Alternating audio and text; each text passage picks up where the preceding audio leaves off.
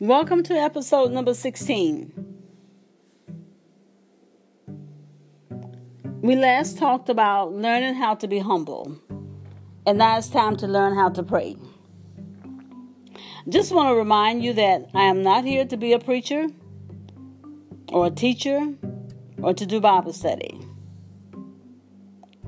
I'm here to tell the story of where we are as a church today. But before I get to all of that, before I get to talking about praying for God to heal the land, I must share a conversation that I had some days ago. The conversation went like this. I miss the church that I used to know. I quietly asked them, what is it that you miss? They answered me in a very low voice. The love. The love among the people. We were like family. Sometimes churches were the only families that people had. But that's all gone. During that time, we talked together before church and a lot of times, most of the times after church. But now today, the minute the benediction is said, the people are all racing to their cars. No eating together, no hugging, no having friendly laughter over who hit the wrong notes in the choir, or who made up words to a song because they forgot the words. In fact, they're not even choirs anymore. He laughed really hard when he was talking about how the people would hit the wrong notes and make up the songs. But then almost immediately, the tears welled up in his eyes as he tearfully asked me a question.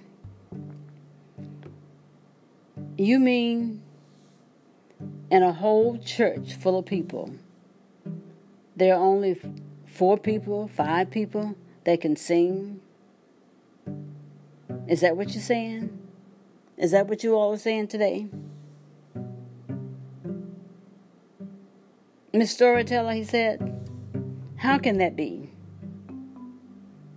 When churches used to have at least 15 to 20 people singing in a choir.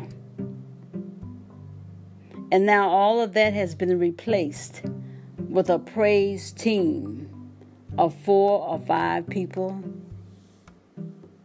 How can that be? He didn't give me a chance to answer. He continued to ask questions. He said, where is the church today? Where's the choir today? And then with great frustration in his voice, he said, where are the deacons? Are there no more deacons today? Where are the Sunday schools? His wife chimed in and said, I have children, but there are no Sunday schools to send them to. A lot of churches I hear have discontinued Sunday school altogether. So, Miss Storyteller, what do we do with our children? He turned to his wife and said, remember, babe, how we look forward to Vacation Bible School? We grew up on Vacation Bible School. Parents planned for it. The kids planned for it. He repeated it. We learned all the stories about Jesus, about the disciples, about the prophets. We learned all of that at Vacation Bible School. And then he said, babe, remember we had the best lunches? Remember those lunches and all those drinks? Remember how your Vacation Bible School teacher could make the best drinks? That was their own concoction. Talking about that seemed to make him happy. It brought great joy to them. He talked about how they won prizes. and how they even had contests with other churches that had Vacation Bible School. But the laughter waned. The laughter ceased as the tears welled up again in both their eyes. Miss Storyteller, why did churches do that? Why did churches stop being family-oriented? They transitioned from Miss Storyteller to Pastor Storyteller. Pastor Storyteller, he said, do you think we will ever get back to having church like that again, where families matter, where souls matter? I hated to hear that. It pricked me to the core to hear him ask, will we ever get back to being a church where families matter? But more importantly, he asked, where souls matter. Because obviously he's feeling like souls no longer matters in the churches. I didn't want to disappoint them or even magnify their pain even the more. So I said, if we pray, can you and I pray together? Let's pray. So we prayed together. But as the storyteller, I knew that I would have to pose that same question to you today. Apostles, prophets, evangelists, teachers, pastors, children of God, I ask you, will we ever be that church again, where families matter, but more importantly, where souls matter? Will we ever get back to that kind of church again? I leave that with you to ponder on your break, during your lunchtime, on your ride home from work, when you get home and you're having your quiet time with the Lord. Ask yourself and talk to the Lord about that. Lord, Father, will we ever get back to a place where souls are the main thing? Will it? Now, let's move on. We want to talk about being humble. We talked already about being humble. We want to talk about praying now. Because now that you're humble for real, the next step in getting God to heal the land is to pray.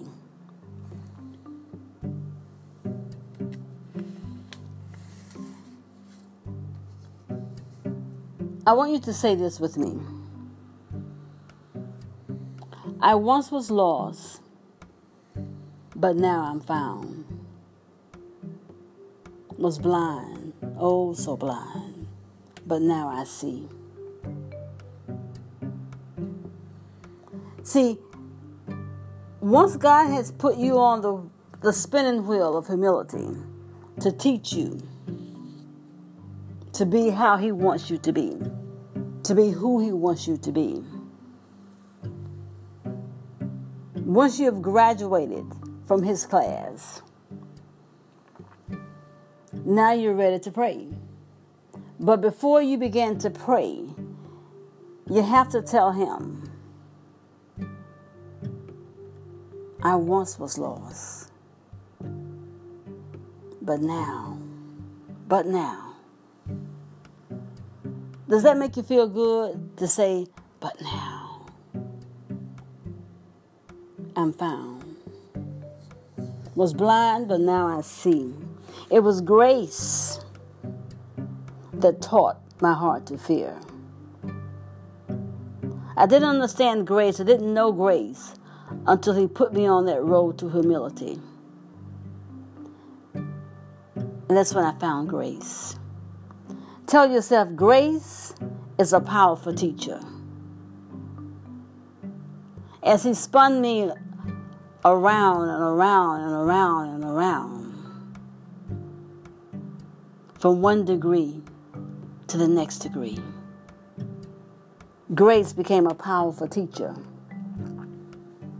However, grace didn't beat me across the knuckles. Grace didn't slam me up against the wall. Grace didn't punch me in the chest. Grace did not kick me in the stomach. But grace, all of my fears were relieved. All of my pain, all of my low-grade pain, my low-grade hurt were relieved. My low-grade, low self-esteem were relieved. How precious. Wow. How precious did that grace appear. The hour, the minute, the second that I believe. I ask God, talk to yourself right now. If that's you, then tell yourself so you can tell it to someone else. I asked God, God, heal the land. But I wasn't even sure if I was his. He said, if my people, which are called by my name, would humble themselves and pray. I wasn't even really sure if I was his. I knew I wasn't humble. But God put me on a road called the road to humility and put me on a wheel and began to spin me and teach me. I may have said, ouch, but because of his grace, my ouch was always followed with hallelujah. Ouch, hallelujah. Ouch, thank you, Jesus. Grace became my teacher. Grace didn't hurt me. Grace didn't beat up on me. I found that grace was precious. And I can tell it. I can scream it from the mountaintop. As I climbed up from the valley, I can scream it now from the mountaintop. How precious did that grace appear in my life. And will be in others' lives, because I will be his ambassador. I will tell it. I will tell the story. Through many dangers, toils, and snares, we've already come. He brought me a mighty long ways. Brought me out of many things, many dangers, many toils, many snares. It's hard being prideful. That's hard work. It's hard being boastful. You ought to tell yourself right now, it was hard being me. In my prideful state, in my arrogant state, it was very hard being me. It was hard living a life of needing recognition, needing attention, and not getting it. See, children of God, that kind of need will force you into a pattern of bondage that only grace can lead you out from under. that kind of need of see me, want me, mention me, that mentality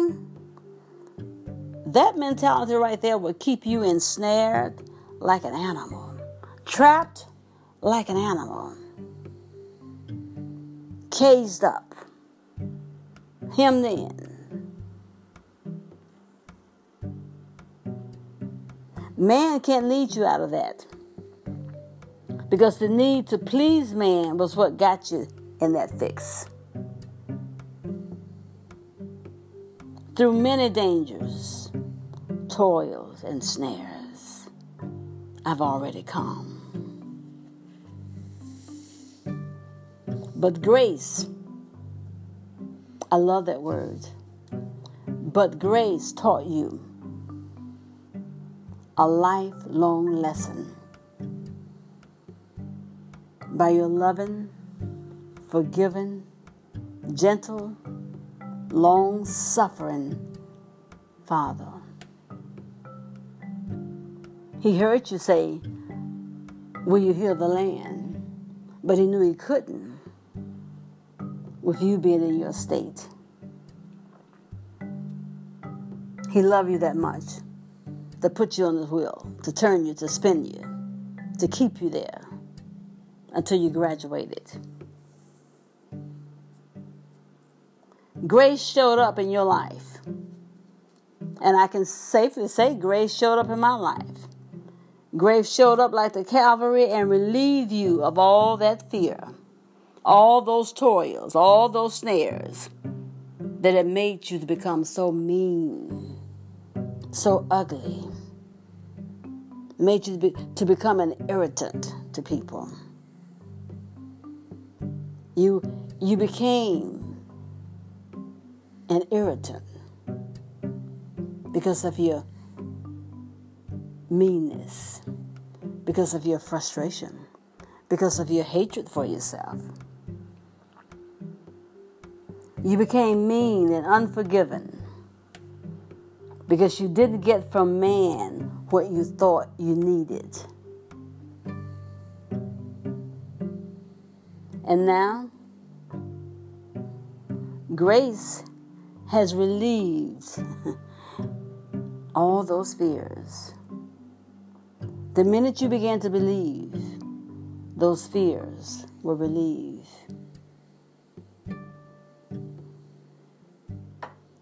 And what you came to know as God's grace, once you began to realize God's grace, to accept God's grace, you were then ready to come off of the wheel. And then you were ready to ask God to heal the land. Then you could confess, I once was lost, but now I'm found. Was blind before, but now I see. So, what is the proof of your change? What is the proof that you are now ready to pray? What is the proof that God changed you on that spinning wheel? That he changed you when you were on that road to humility? What is your proof? Well, the proof is that you can with a certainty say, people don't define me anymore. I don't need it. Positions do not define me anymore. I don't need the positions. Recognition doesn't define me. I don't need it.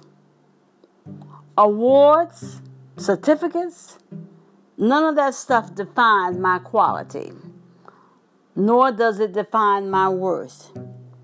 I don't need it because I now know who I am. I now know my worth. Grace taught me that. Admitting that I was not humble, that I needed God to teach me, that I needed God to put me on the wheel and spin me until I said, I once was lost, but now I'm found. Was blind, but now I see. And now that I see, I'm ready to pray. Now, you said, God, will you heal the land? Now, you're in the right posture. You're in the right posture to pray about healing the land. You're positioned just right.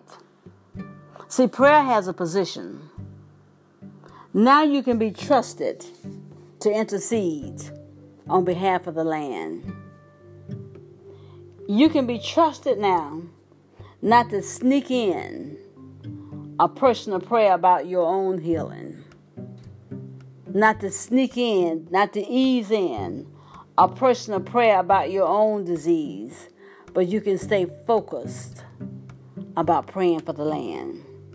About healing the chaos in the land in which you dwell. That land. The land that is now crumbling underneath your feet. You can be trusted now not to sneak in a prayer about your children, about your grandchildren, and your children that are not even yet born. See, before you became humble, you couldn't even pray for other people. You were always moving over into praying for you and your own. Bless my children. Bless my grandchildren. And my children that are not even born yet.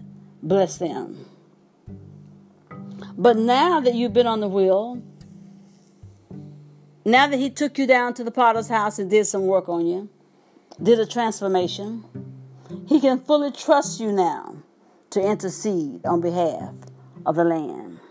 You see, a true intercessor is one who can easily pray on behalf of someone else other than themselves and theirs.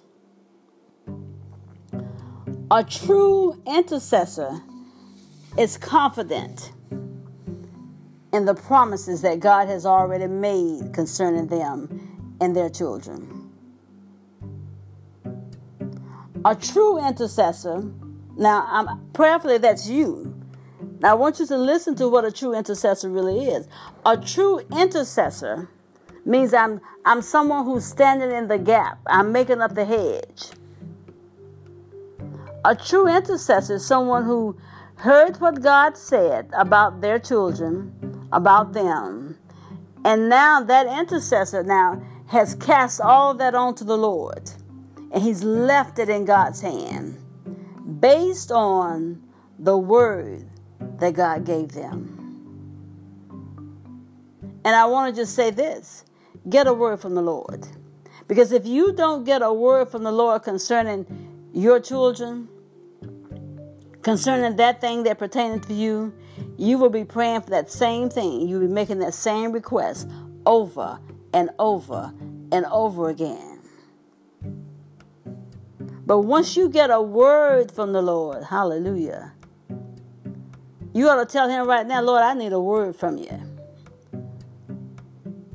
I need a word from you concerning the thing that concerneth me. Once you get your word, then now you can go on and become an intercessor for someone else. But get a word. Get a promise from God.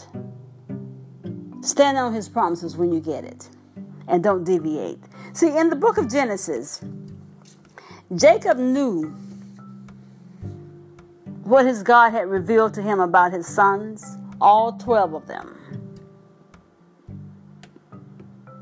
That's why I said to you, you need to get a word from the Lord. If you get a word from the Lord about your little snookums, you won't have to keep begging him over and over and over again. You can use that time to be an intercessor. Jacob already knew which one of his children would be a wild buck, which one would be meek and mild. He knew which one would delve over into acts of cruelty.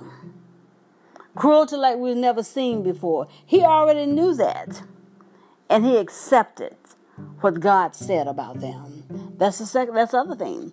You've got to accept what God says about your little snookums. We don't want to accept it. We'll ask God about them. Tell me, God, about my children. Who are they? But when God tells you who they are, you don't want to accept it. Jacob accepted it. He knew the ones. That act of cruelty, is that a hard thing for a parent to hear? Absolutely. But Jacob accepted that.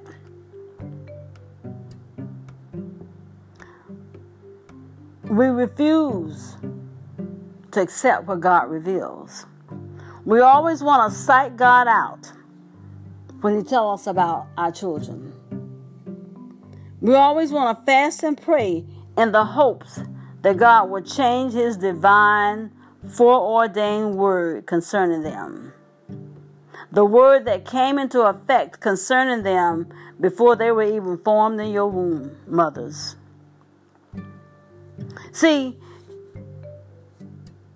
the word doesn't say, pray for your children and I will heal the land. He doesn't say that. Here's what the word says about your children. Because we have a tendency to get that confused. Because we love those little darlings so much. He says concerning your children, he says this. He said, train them up in the way that they should go. And when they are old, they will not depart from it. He said, that's your job. Your job is not to beg me every day, all day, and then at night. That's not your job. Your job is to train them up. Those were your orders. Train them up in the way that they should go. Interpretation of that, you live holy before them. You set the example. You raise them up in the nurture and the admonition of the Lord. You teach them the word of God at home. Then take them to a church that still believes in Sunday school so that they can enforce the word of God in a way that they can understand even the more. I think I'm about to hit you where it hurts now. You remove the digital gadgets out of their hands and talk to them about real love, the love of Jesus Christ. Talk to them about a love that was so big that He died for them. Tell them that. Tell them about a Jesus that died for them when they were badder than bad and meaner than mean. You do it. He said, you do it. You train them up in that way, in the way they should go. I never said, pray for your children and I will heal the land. I told you what to do about your children. It's time now for you to pray on behalf of the land. Pray on behalf of someone else. Do your job.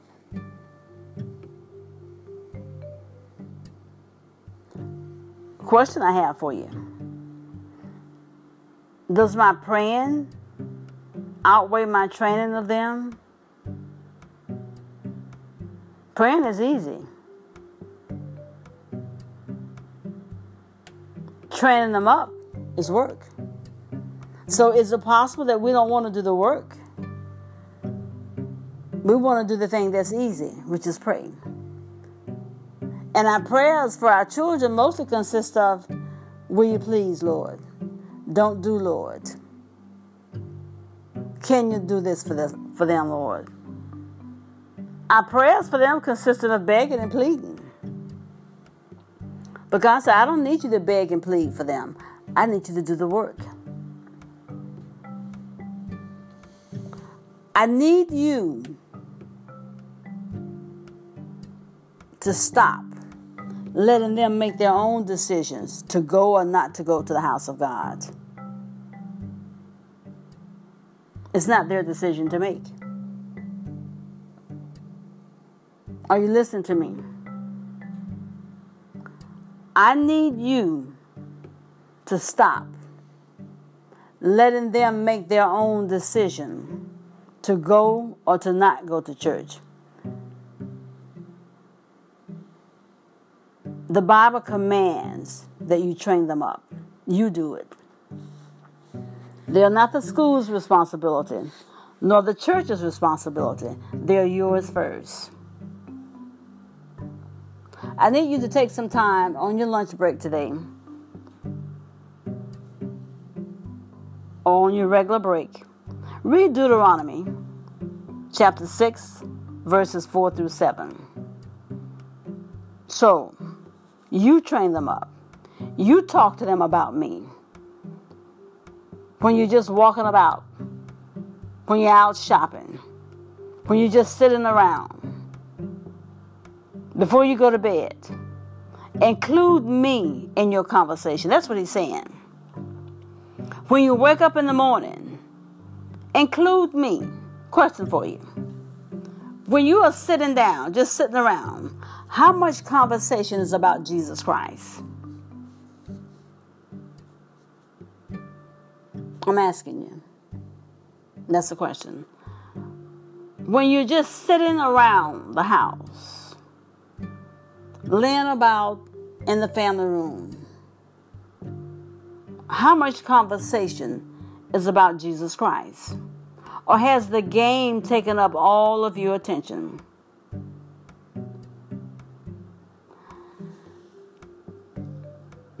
How does your Lord and Savior feel about the amount of time you prepare for the family game, but no preparation for family prayer time?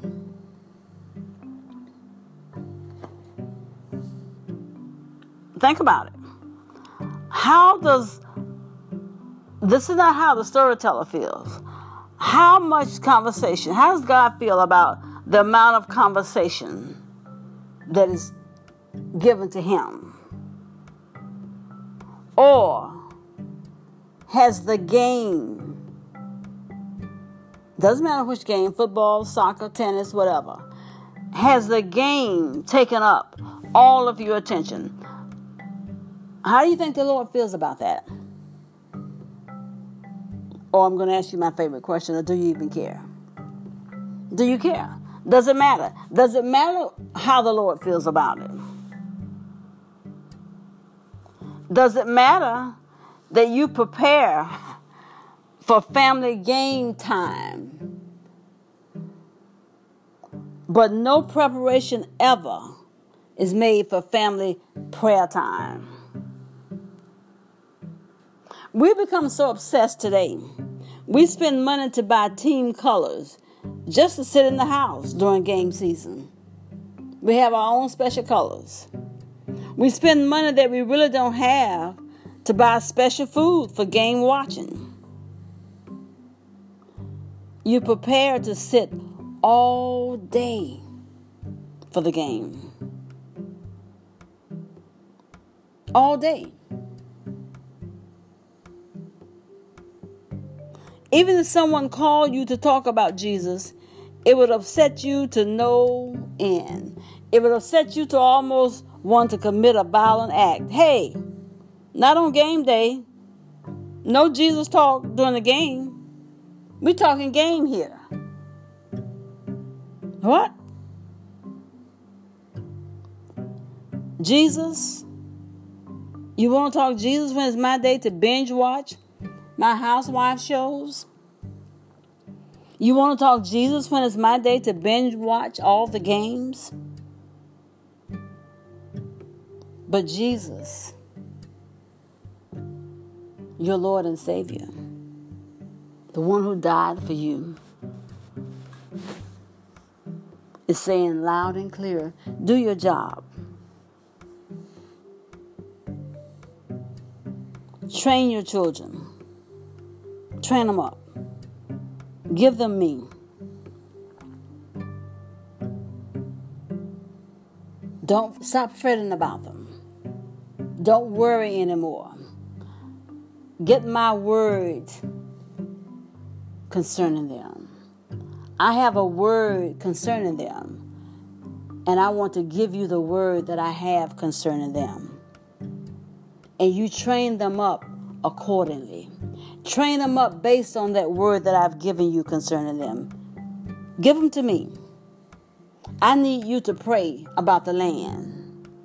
I need you to pray about this chaos that's running rampant in the earth. You give them to me now, and you pray to me to heal the land. You should be mature enough now to be able to focus on asking me to heal, not you, not your children, but the land. If you do that,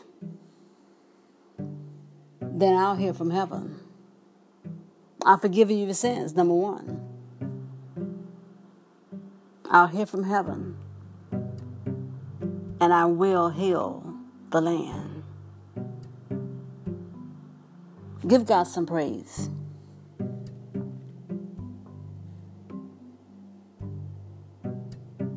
Tell him what you're going to do. Tell him, say, Lord, I heard the word, and I received the word, and I'm going to do the word. I thank you for listening on today. I am the storyteller. But before I leave, let me just say this. You can now listen to the storyteller on various sites. You can listen to me on Anchor, on Spotify, on Google Podcasts, on Twitter, and of course on Facebook. I thank you so much for listening, but I thank you even more for doing. Don't just be a hearer, but be a doer of the word. May God bless you real good. Until we talk again, I am the storyteller.